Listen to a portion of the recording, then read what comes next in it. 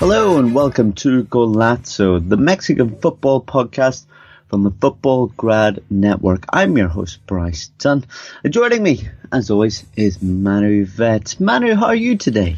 Yeah, good. Although Mexico, we're doing a little bit off topic today, aren't we, Bryce? Because stuff happened last night, and not so much has happened in Liga MX, but a lot happened in the CONCACAF qualification.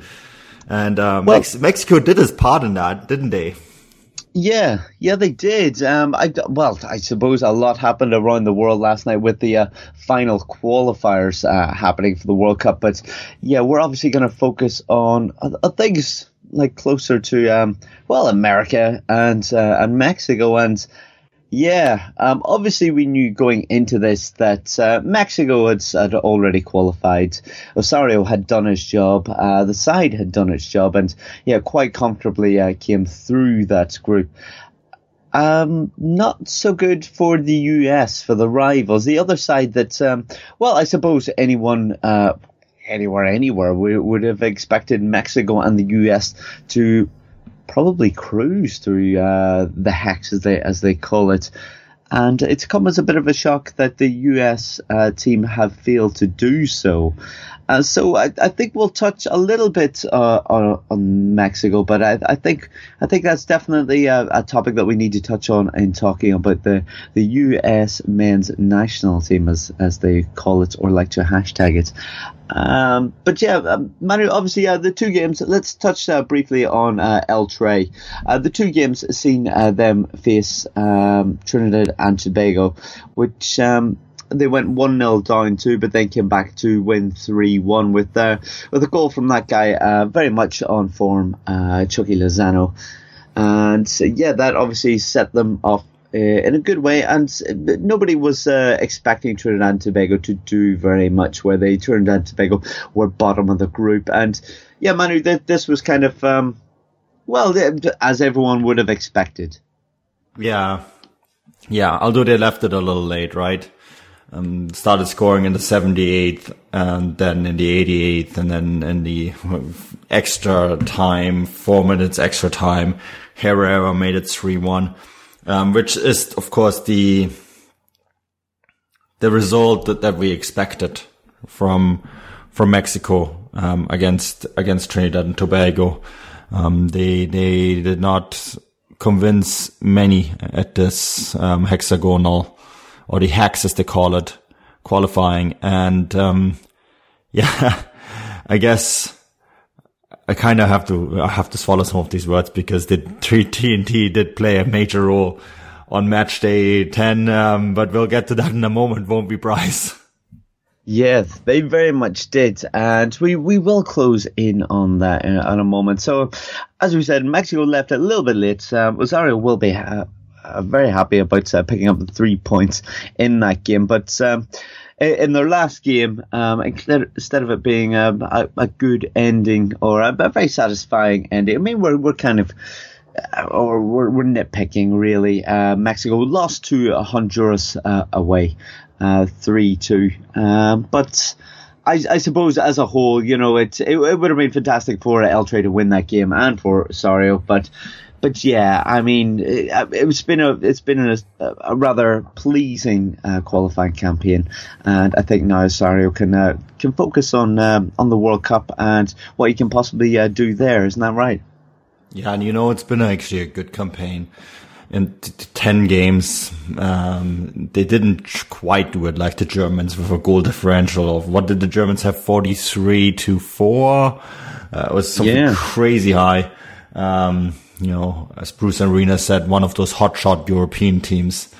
He alluded that they may not do as well in the hex. Well, I'm not so sure about that. But anyways, they did quite well. I thought, six wins, 3 draws, 1 defeat. Listen, the hex is a difficult World Cup qualification group. And, the reason for that is because some of the countries that you're playing away at, you have real home and away games. Something that you don't have in Europe as much is there is a huge difference between, playing on one of the Caribbean islands or playing in Honduras or in Panama away. And those are very difficult places to go away to. I mean, I told you the stories about the old Saprissa Stadium in San Jose, Costa Rica, right?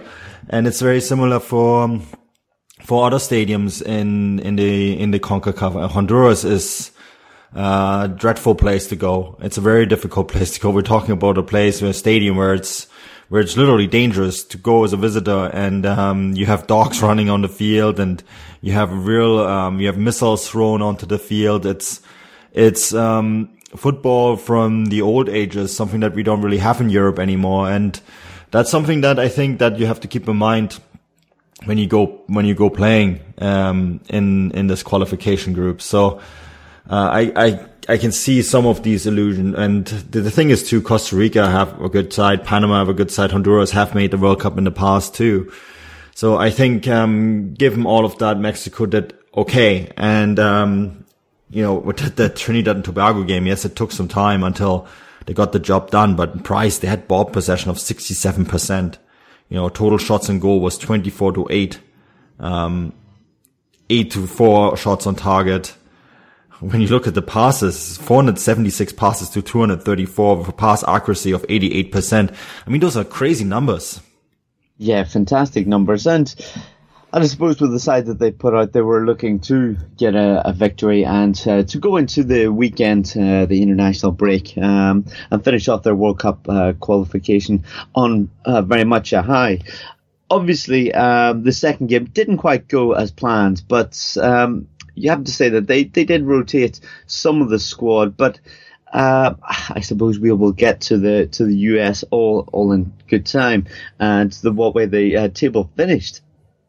But I still feel that they put out a side good enough to beat Honduras. But I suppose Honduras with that home advantage, maybe that was made all the difference. Really, I mean, it was a game that Mexico did have more shots. They did have more ball possession.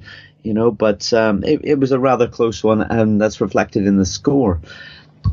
I suppose, Manu, is this where we go on? Because it's hard to almost talk about these games with the sides that we're playing and not express what exactly happened then over the weekend. So let's talk about before the way things finished. We obviously mentioned in previous podcasts that the US weren't exactly getting it all their way, but we kind of suspected that they would get over the line in the end.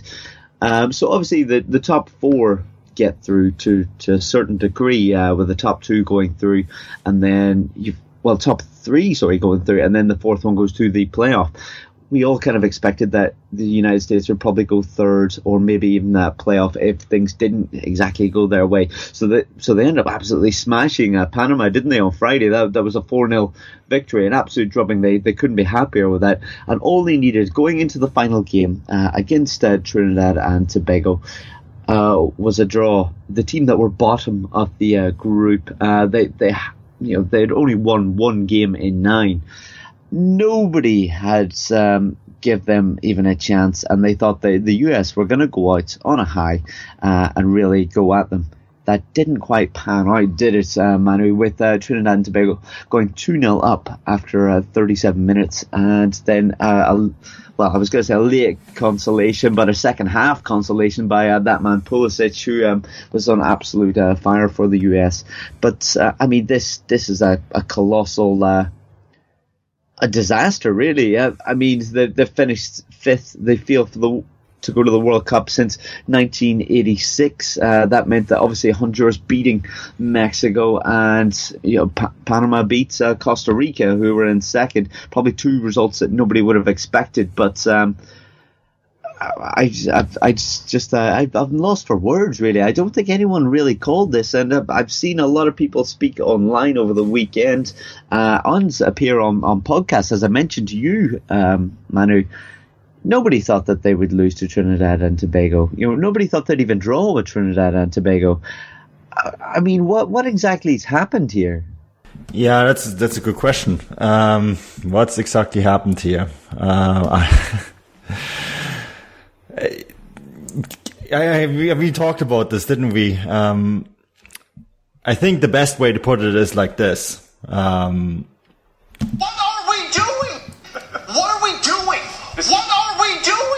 This is Tyler Twellman. What are we doing? I'm of course not American. And I think that stunned is the word that you get from the people that I know that are close to the US team, the people that have, I mean, I've been outspoken on what happened, on US soccer, because I feel we have very many of the same issues in Canada than the US has, mainly because we use some of the same principles when it comes to youth development, and these principles are obviously not working. Now, I think to maybe unravel everything that happened last night is the most important thing, because, as you mentioned, a draw would have been enough for the United States, right, to get through, simply because they had the best goal differential.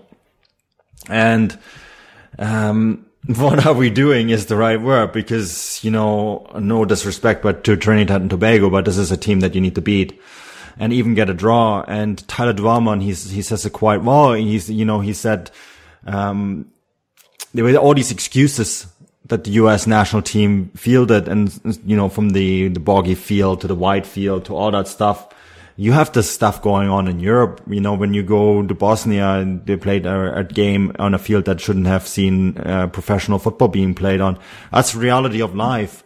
Both sets of players have to play on this. And I think it's also when you look at the way this game unraveled going into this, I mean, literally, they could have even lost this game if Honduras and Panama had lost their games, and they were both playing Mexico and Costa Rica. So I guess what we need to do is really look at this from three different perspectives. The way it all started was, of course, this horrible own goal by Gonzalez, who plays for Pachuca, right? In the 17th minute, and then a shot by Jones, and I have no idea. Tim Howard, they were saying impossible shot to save, all that kind of stuff.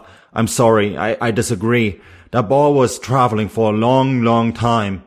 And Tim Howard is an experienced goalkeeper. He's a goalkeeper who played in the Premier League for Everton. And an experienced world-class goalkeeper has that shot. He saves that. So that was the second goal. At that point, it wasn't really lost, because everything was going for the States. Costa Rica had taken the lead in the 36th minute. Mexico had retaken the lead in the 37th. So, they were up 1-0 and 2-1. And I think what really happened is then in the second half is that, US, they of course scored through Pulisic, who was the only player on that team that is anywhere near the level required, to be in a World Cup. And that's maybe a story by itself. And, they were not able to build on that goal by Pulisic. And then in the other stadiums, everything was going wrong for them. Torres scored a goal. We have to talk about that goal, don't we, Bryce? Because that Torres goal for Panama that made it 1-1 in Panama at the Estadio Rommel Fernandez wasn't a goal, was it? No, I mean, it was kind of crossed in, wasn't it, towards the back post, and rather, it was a bit of a thumble, wasn't it? It kind of bounced off his back, I think, or maybe even his thigh. It went goalwards. It went towards the back post, and it was stopped by the defender, stopped dead practically. And me watching the live footage, obviously I was aware of this when it was happening. I watched it back, but it was in real time. I didn't even think it crossed the line. I thought, wow, he's done well to keep that off. But the referee blew it up and, give that. So it's very unfortunate that for the US that's went against them. But sometimes these things do. And, you have to take sometimes fate and luck into your own hands. And by losing to Trinidad and Tobago, give them very little chance, or it's set up for the other teams to take advantage of the situation. So, I I totally think they got unlucky with that, but I think they should have been beating Trinidad and Tobago by quite a few. And that's CONCACAF, though, Bryce. That's CONCACAF. Mm-hmm. It's a game in Panama. It's a loud herring crowd. It's the rules are a little bit different when you play away. That's what I mean. Away games still exist, and of course the referee is going to give that, right? Quite possibly, yeah. But I suppose it's a hard pill for the US to take, that one. But I think this maybe points towards that there's many an issue wrong rather than just an off day to Trinidad and Tobago. I mean, the fact that the US have been involved since 1986 or for that long, I suppose does say that they have been a regular at these tournaments, and that's something in their credit, because for a long time and even at the moment, I suppose soccer is not their main sport, with the likes of Mexico, Britain, I suppose, and so Germany as well. That is our main sport, unless I'm very wrong. I don't know something, but I suppose that this is a bit of a hit for them, but we've seen them improve over the last few years. I mean, at previous tournaments, they've always looked pretty impressive. They always talk about that. I know it's corny to say, but that team spirit, has always been there, and they've always played pretty well. I mean, they played really well against Belgium last time out, in the World Cup. I thought that was a fantastic game, and I almost wanted them to win it. I always like the underdogs to do it, but yeah, I mean, you look at the qualification, and really the teams that they're coming up against, they should be beating those teams all day long with the amount of numbers that they've got in their nation and the amount of money, the amount of resources. I mean, this is a country that loves sport and invests highly in sport. I don't know what exactly went wrong. I mean, yes, you can look back at when Jurgen Klinsmann was in, someone that you'll be a little bit more familiar with, Manu. But obviously he's had times at Bayern Munich, and then he went over here. But it seemed like he was trying to create something. I feel for them, was looking to bring players across from Europe and that, and then they went, I feel anyway, they took a step backwards with Bruce Arena. They went back to where they were before this, and it's really backfired on them. I think that hits the nail on the head. They went backwards with Bruce Arena. Look, Jurgen Klinsmann was by no means a perfect coach. Tactically, his decisions sometimes made no sense, and I can see why people in the US criticized him, but the reality is that things have gotten worse since he's left, not better. And Klinsmann was, to a large part, pushed out by the USSF and MLS. MLS played a major part in this, Major League Soccer, because he was criticizing the system. He was criticizing the way youth development worked in the United States. He was criticizing the way MLS, as a soccer pyramid, was operating in the United States.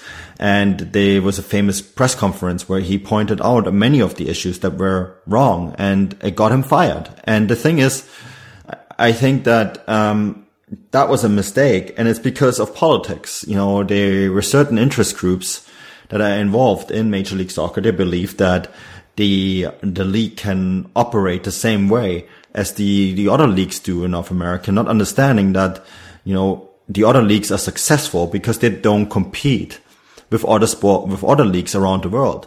Now, soccer is not a microcosm. You can't just build a league and think that your system is going to work. It's going to be superior when there's other leagues all over the world working under a different principle that has worked for, and we're not talking decades, we're talking a century and a half, in some cases. And that's something that they don't understand, that if you want to build the sport on a healthy footing, you need to have a pyramid. You have to have teams on the top that are supported by teams on the bottom, who again are supported by teams on the bottom, and that way you spread the game around the country. Now, MLS, the way they do it with the franchise system, that's going to be limited to 28 teams around the country? No, the country is too big for that. You need to have the better way to do it is to say, well, okay, MLS is full now with 20 teams. And this is what the Japanese did. They filled up their top division, and then they started opening franchises for the second division. They filled up the second division. Once the two top divisions were full, they said, okay, now we're bringing in promotion and relegation, right? And then while they were doing that, they were already building a third division, and that way they spread the game all around the country. And then they allowed teams from the lower divisions to rise up, be innovative, and challenge the teams on the top. Now, what you have now of MLS is it's a closed shop. And a closed shop means that you're never forced to be innovative. Heck, you can have a team in MLS that makes money for you. And this is really what North American sports is about. It's about making money, because that's what the franchise system is. That's why English Premier League teams are so concerned about their American owners, because they come in, they see it as a money-making proposition, not understanding that it's not a closed shop, right? MLS is supposed to be in that kind of framework. Now, the problem is that if you're a team and you're making money, you're not forced to make sporting innovation, right? Because the product will create you cash for you as an owner. And I think that kind of model for growing the game is an issue. And there's other issues, of course. There's the number one issue for me is pay to play in the US. So when you play in Germany for a club, you go to Bayern or you go to any other club, of the many teams that exist and within the football pyramid, you pay a membership fee. That membership fee is anywhere between 30 and maybe 100 euros a year. Here in North America, if you want to play for any team, your lowest costs a year will be $800. Now that doesn't sound like a lot, but if you, an immigration family coming to North America, every dollar counts, and you basically, you cut out all these kids that can't play. If you want to play for an academy, Bryce, so if you want to play for the Whitecaps, you sometimes have to shell up to $2,000 a year. Now, if you're a Latino coming new to this country, those $150 a month, that's the difference between, that can be a huge difference for a family that doesn't have a lot of money. Do you think they're going to send their kids to an academy? Probably not, right? So you're already alienating that huge group of kids that can't play because of pay to play. So there's a huge amount of problems, and I think I'm just touching on a few of them. But Klinsmann addressed all these things, and they didn't like it, so they got rid of him, and they hired a dinosaur, and that dinosaur failed to get them to a World Cup. And I think that is something that they have to really look hard and long at, and it's not just the United States and Canada. We have exactly the same problems, and that's why I think this is going to be very interesting to watch. Yeah, I think you made an interesting point there. I suppose if you look at the Japanese league, as you mentioned, we've got someone rather close to us in Ollie, and the work he does, with different scouting and that, he was telling us that, some of his colleagues, their life is spent scouting the third division of Japan. I mean, that would never happen in the US. I mean, there's not even a league like that, So obviously they've got that foundation, as you said. Mexico that we talk about all the time, we always say that it's a failure that the second division, the second tier, the Ascenso, that it's so hard for these teams to progress and come up, but they still have one that's, a league that's, consistently has players getting games. So it's better you having it that way, and players getting experience, then maybe moving their way up. The US really struggles. It seems like you've got that high end, and there's not much below that. That yes, there are other clubs, but it's I suppose something that's going to take time. It's going to take investment, and yeah, again, maybe with these academy costs, as you said, it's ruling out different players being able to come through you.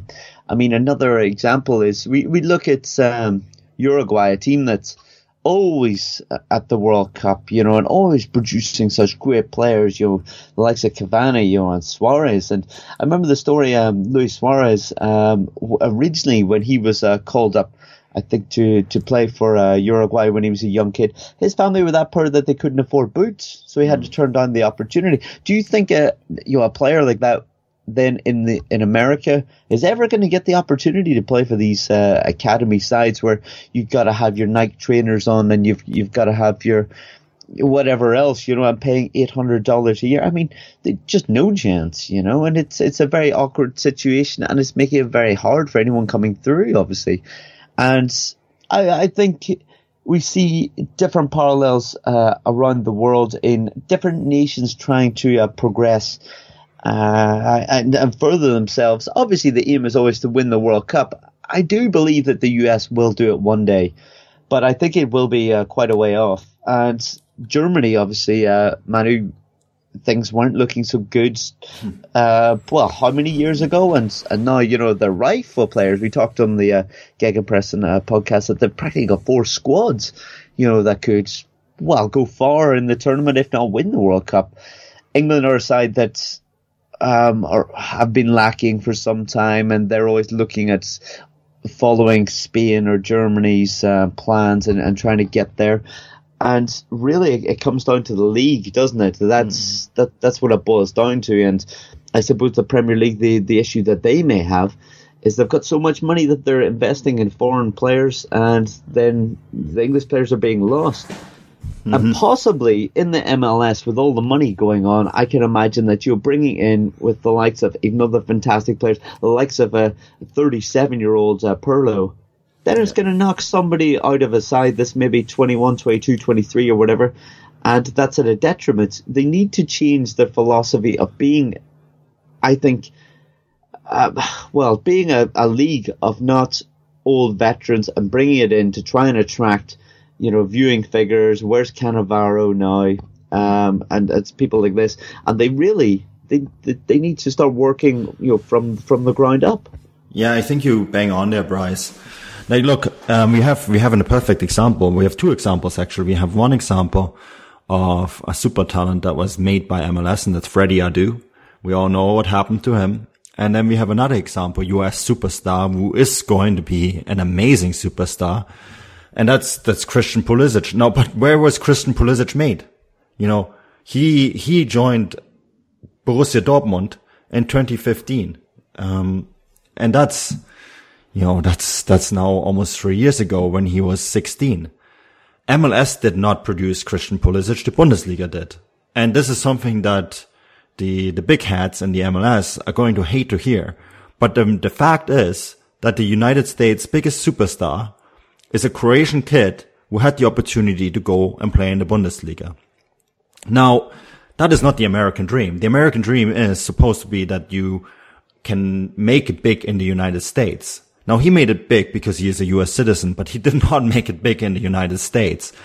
And that is something as Major League Soccer, as the league progresses. And I am personally someone who follows that league very closely, and I think there is a lot of merit to the league. And I think the league has the potential to become a big league if it's done in the right way.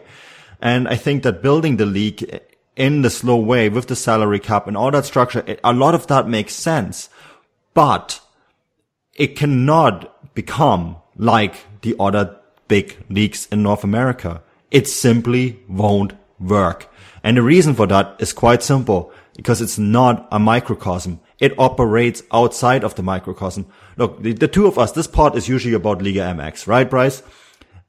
And what happens to MLS teams when they come up against Liga MX teams? They lose. And why do they lose? Because Liga MX teams, although promotion relegation is a weird convoluted system in Mexico, it still exists, which means that teams, we talk a lot about Atlas right now, right? A team that has to both struggle to make the playoffs, but also fight against relegation. Now that will give you an entirely different mentality. But in the US, I mean, we've seen now a few teams play in Vancouver, and we interviewed some of the players that play in MLS. If they don't make the playoffs, they're still relaxed about it because they know they're not going to get relegated. Now, is that going to produce a player that can fight adversity? No, absolutely not. You need to be able, sometimes you just need to be able to fight for your life. And that means in soccer, that means against relegation. And if they don't have that, they're never going to learn in MLS. Now, they're going to learn it abroad. But how often will you have a Pulisic comes through a Bundesliga, through a Bundesliga development side. It's not going to happen every time. It's definitely not going to be often enough that, it will produce a world-class team. Unless the US wants to become something like Turkey. Turkey relies almost exclusively on talented players that failed to make it in Germany. But I don't think that is their standard. So I think they have to really look at this and look at Germany maybe, but also maybe closer by at Mexico and Japan, and maybe just change the philosophy. Everything needs to change now for them. The entire system, everything needs an overhaul. Yeah, I think you're absolutely right. I think this is an opportunity to change things. And yes, I suppose there's going to be big nations don't make World Cups, don't make competitions. They maybe don't do very well. They underachieve. But as we said, with their qualifying and the amount of money in that country and the size of it, there's absolutely $1 billion prize have been invested in youth academies. There's no excuse, is there? And that's why, as we said, the likes of Frank Lampard coming over there and then paying bucket loads of cash, TV viewings might go up, but at the end of the day, is it going to do anything for your national side?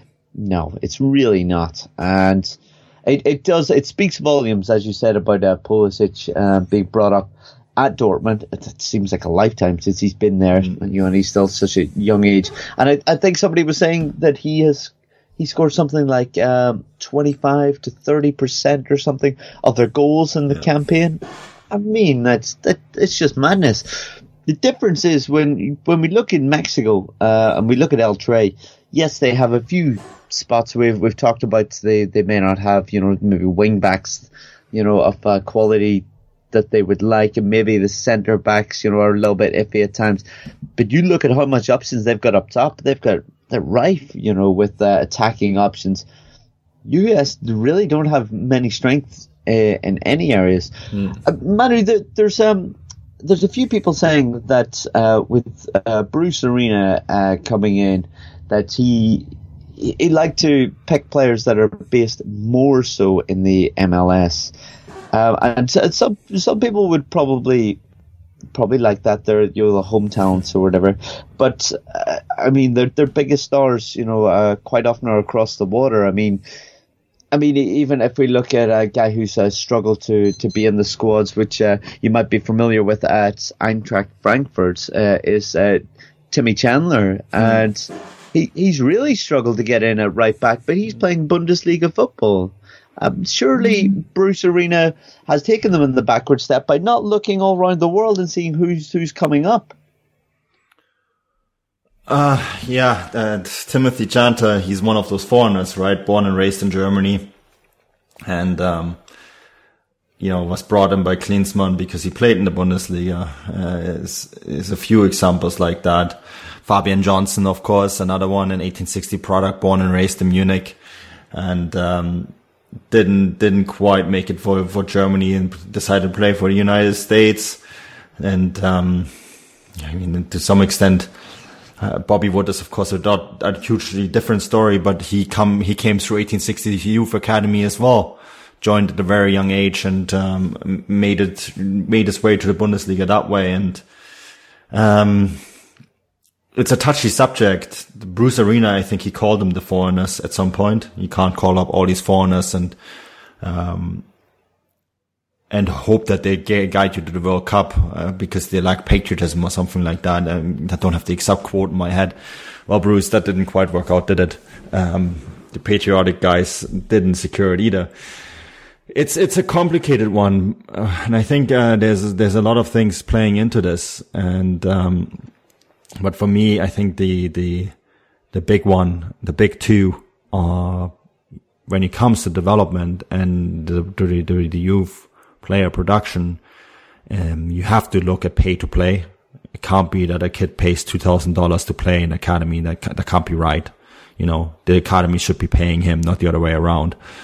Given the money that MLS has, that should be entirely possible. The other thing is the structure of MLS itself. It needs to change. And I think, to guide this maybe a little bit back to Liga MX, Liga MX is looking at eliminating promotion or relegation. I think that would be a massive mistake. Promotion and relegation needs to be very much on the table for Major League Soccer. I think this is a wake-up call that the league needs it. NASL is actually suing MLS right now. This is one of the second divisions. There's actually 2 second divisions labeled as second divisions by USSF. And there's a lawsuit going on because FIFA actually says that you have to have promotion and relegation in your league pyramid. So it'll be interesting to see how that pans out, and maybe the USSF will be forced to force MLS to make a change. I'll be really curious to see how that works out. But Bryce, there's a lot of question marks. I mean, one of the other question marks is, of course, you mentioned this, money, television money. What will happen now with the growth of the game in North America? Yeah, well, that's it. I mean, it was almost a joke at one stage that Fox Sports they said that they would have a bit of a hangover, if the US weren't at the World Cup. They even said it would be £200 million or $1 million, shall I say? And I mean, this is massive for them. The World Cup will be watched all around the world. It always will. It will be watched in the US, but the fact that they're not there, then that's going to be a detriment. It's going to cost them an awful lot of viewing figures, and therefore cost them in commercial value, and they're going to suffer in that way. Fox Sport paid out roughly $500 million for the rights to the World Cup in 2018 and 22. And without them being there, then they suffer as well. And everyone suffers with this. It just seems to be a massive failure. And as you said, Manu, I think there's not just one area. It's not just, I would love to say, who do you think should come in for Bruce Arena? A foreign manager or a homegrown one, or coach, should we say? But it's just not even as simple as that. There's so many areas that need to change. And we love talking about the German League on the Gegenpressing pod. We love on this pod talking most of the time about Mexican football, and we're always happy to talk about the feelings of the leagues and how they could be better. And I think there's major changes that have to go on, really.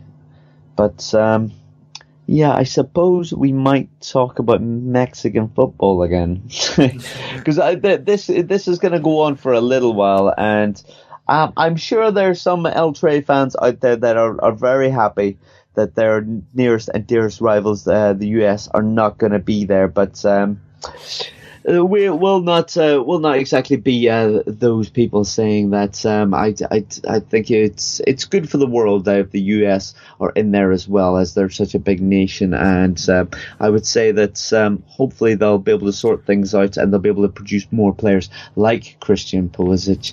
But let's talk about, Liga MX coming back this weekend. And I suppose the game of the weekend is going to be Cruz Azul taking on Club America. As you said before we came on here, Manu, you described it as the big Mexico City derby. What way do you see this one going?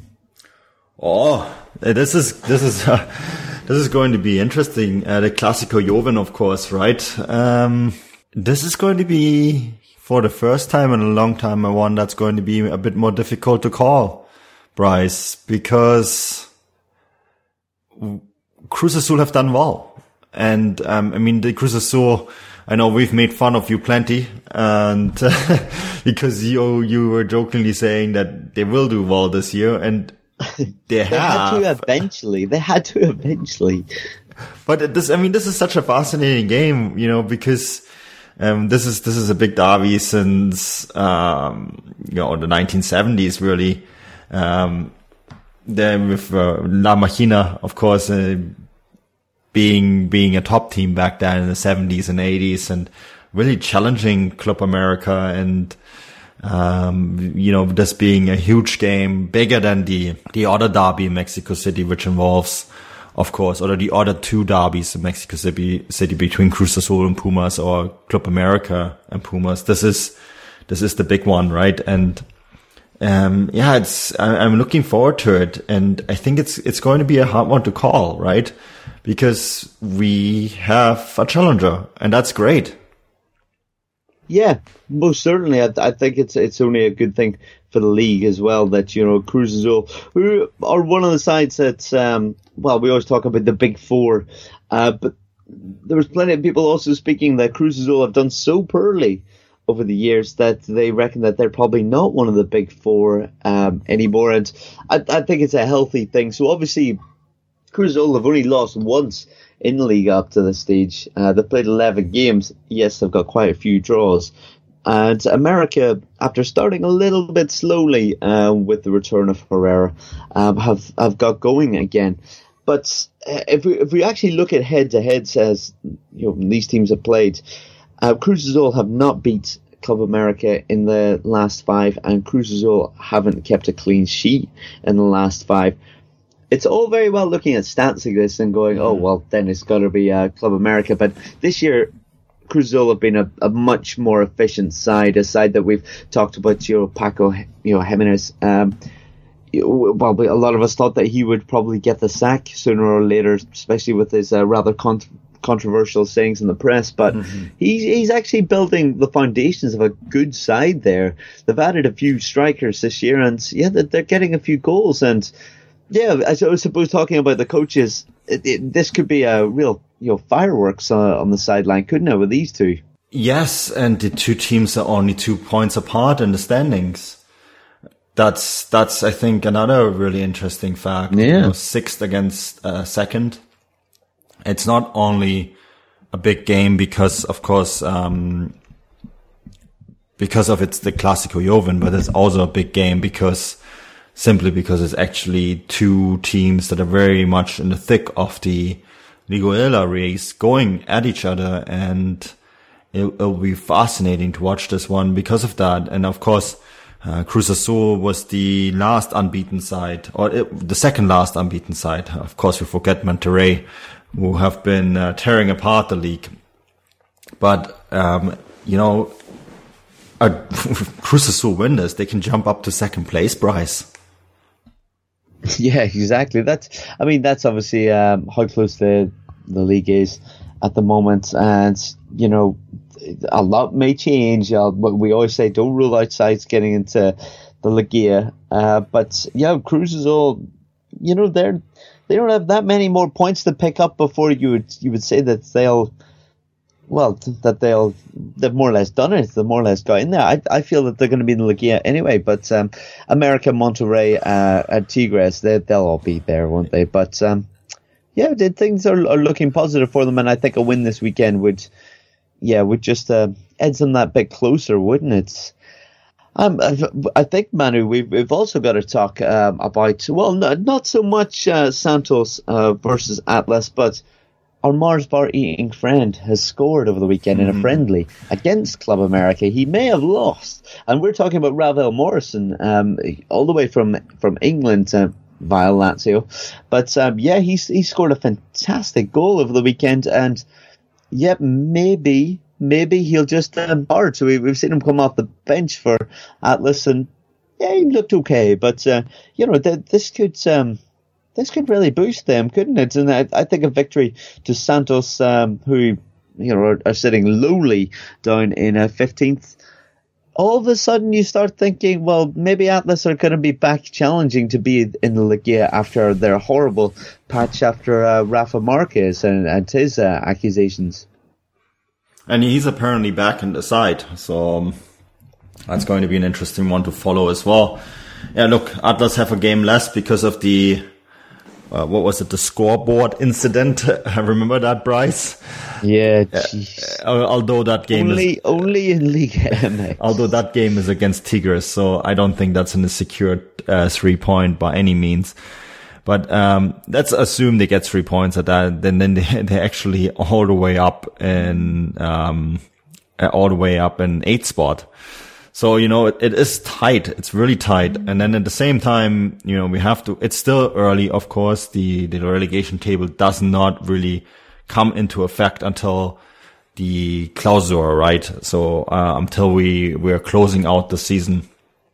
But Atlas need points in order to fight off the relegation as well. So they need every point they can get. They are stuck there in the bottom together with Puebla, Atlas, Querétaro, Veracruz. This is going to be an interesting storyline for us in the spring, Bryce. I think that's something that we will keep an eye on as we get there, because we'll have potentially 4 teams and 2 of them with deep pockets, in that relegation drop zone. And, Querétaro, of course, they're a side that became famous when they brought in Ronaldinho, and they're stuck in that relegation drop zone now. And they're famous because they've been relegated in the past, and their solution for that was to simply buy the license of the team that got promoted.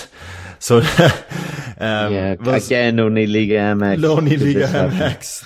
That's a very interesting solution. But it's all so tight, and this is what I love about Liga MX. So competitive, and we had this happen last year, didn't we? Yeah. They managed to go through to Liga and to avoid relegation. That's how tight it can be.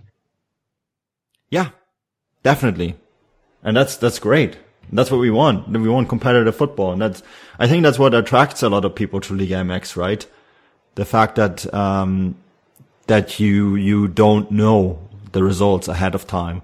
How often have we guessed results and we got it completely wrong? Oh, it's almost an exercise. Well, it's an exercise I like to get people to do, out of my own entertainment. But yeah, it's largely rather pointless, isn't it?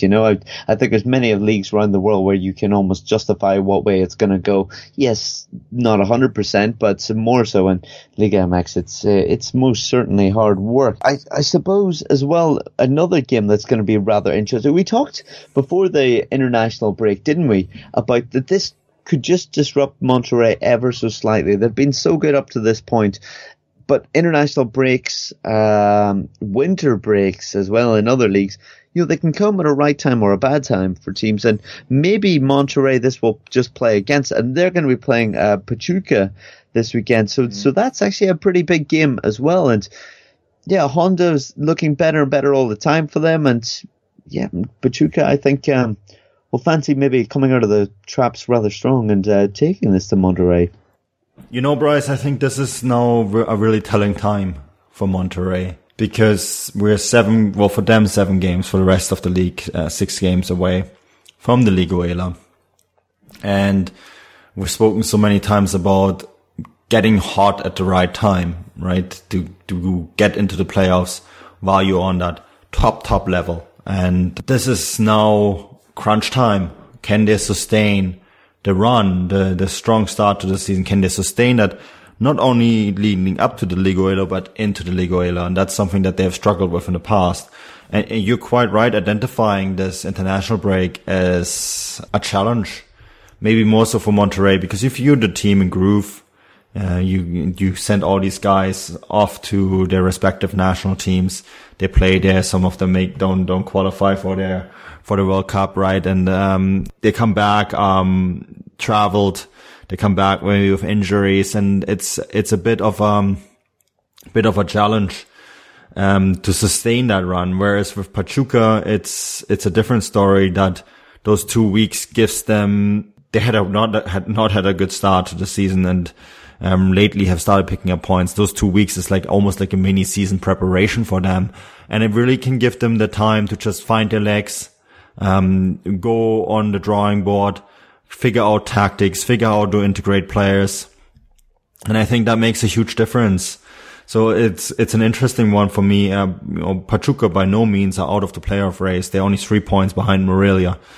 We have seen many times in the past that things can change fast, and 6 games seems like not very much, but it's also a lot, right? Pumas is a great example, who looked fantastic at this stage in the Clausura last year and then completely bottom out. So a lot can still happen. And the other way around, it was, I suppose, it was Tigres, who almost didn't get to the Liga, and then they went on a run, and they were unplayable, in the Liga right up until that final, I suppose, and especially the second leg, where they managed to blow it. But yeah, that's it. This run ends. It's going to be an interesting time for many of the clubs, obviously. But Monterrey, we just talked about, they've got Pachuca this weekend. That's obviously going to be quite a tough one. If they can get a victory, then they come up against Puebla and Pumas. And yes, they will have already qualified within these games for the Liga, but that will really put them on good stead. If they win this weekend, I think then they can go on to beat those teams with the confidence that they have. And, I mean, you'd rather finish first or second, wouldn't you, rather than lower down. And, you'd rather fancy playing Lobos, wouldn't you, or Morelia, than taking on maybe the likes of Tigres or someone like that. So I think this is a big weekend for them. If they can get momentum, then yeah, I think they're going to go into the final few games strong and finish top and get a favourable draw then. So, yeah, there's plenty to play for either sides of the league, really, in that way. But, yeah, I think that more or less does it. I'm sorry to anyone that's tuned in and thought, would they just stop talking about the US men's national team? But I think we needed to address that. It was something that we needed to touch on, and especially when not too much Liga MX news, apart from obviously Ravel Morrison, which we're always excited to report on. And, with El Trey already being qualified. So apologies if we're a little bit off topic today, but hopefully you enjoyed it as well, and just give you something to think about. Manu, what have you got going on the next few days, and what would you like to draw people's attention to? Yeah, the Champions League and Europa League previews, of course. Tim and I are going to cover the Vancouver Whitecaps game. Speaking of MLS, was a big topic, I guess, for us today. A little bit off topic, but I think this, as you said, this is something we had to address. It is a big story, and it is in CONCACAF, so I think we're just A-okay covering this. But yeah, I am at the MLS Vancouver Whitecaps game, and big push towards the playoffs for them. They're first in the league, first in the West right now, and the first two make it straight to the semifinals of the Western Conference. If you're confused about what I just said, that's okay. It's a bit of a different structure. I'll have the preview up on Football Zidage soon, and it will somewhat explain the harrowing differences between MLS and other league systems around the world. So that will be up, and then we'll have some live coverage from Sunday from the Vancouver Whitecaps game against San Jose. And the previews, the Champions League previews, and then Bryce, of course, we're getting to that period now. I'm heading to Europe in a month. So full on in the planning stages for Football Grad on tour. Chris and I will be in many, many stadiums. I believe you will join us for some of the games. So, it's definitely my plan. Yeah, it's a good time to start the advertisement drums for that, so the Football Grad will be massively on tour, starting mid-November. We'll be covering, I think there's 20 match days that we're covering in December from various stadiums around Germany and Europe. So, that's something to look forward to. It's crazy. It's almost the amount of games that you would expect on a World Cup or an international thing. You would games every day practically, and it's very exciting. I mean, obviously there's going to be match previews, match reports. There's going to be live reporting. There's going to be minute by minute. There's going to be live pods as well. We've done that previously with the Gegenpress and podcast, and we're looking forward to doing that again. Obviously, in and around the stadiums and press areas, there's going to be, I suppose, interviews with different players and coaches. There's going to be so much coming your way. So we can only urge you to obviously stay in tune with the website, but also with the Twitter page. And and then hopefully one day we can book that trip to Mexico. That's all I'm saying. A little bit easier. That's planned for the spring, Bryce. Yeah, good luck getting me over there. I suppose I've got wedding plans now, haven't I? Yes, you do. Oh, no. I know. Maybe a honeymoon in Mexico, eh? Oh, good luck. Good luck to me getting that one passed. Direct flights from London to Mexico City, I'm just saying. We'll see. But obviously we're going to have plenty coming your way. If you enjoy the podcasts, please head over to iTunes. Just give us some positive words, maybe a good review, maybe a positive rating as well. That we'd really appreciate that. But I would just say follow us, Football Ground Live on Twitter, and you'll get lots of stuff coming your way. I've been your host, Bryce Dunn. You can find me on Twitter at BryceDunn11. No doubt I'll be tweeting about German and Mexican games over the weekend. But just enjoy the games, and we'll speak to you next week when we've got plenty of games to cover. Thank you.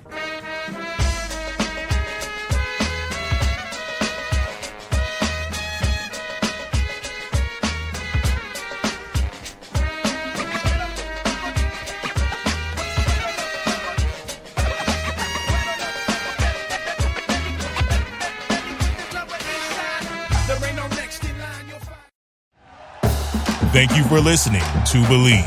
You can show support to your host by subscribing to the show and giving us a 5-star rating on your preferred platform. Check us out at Believe.com and search for BLEAV on YouTube.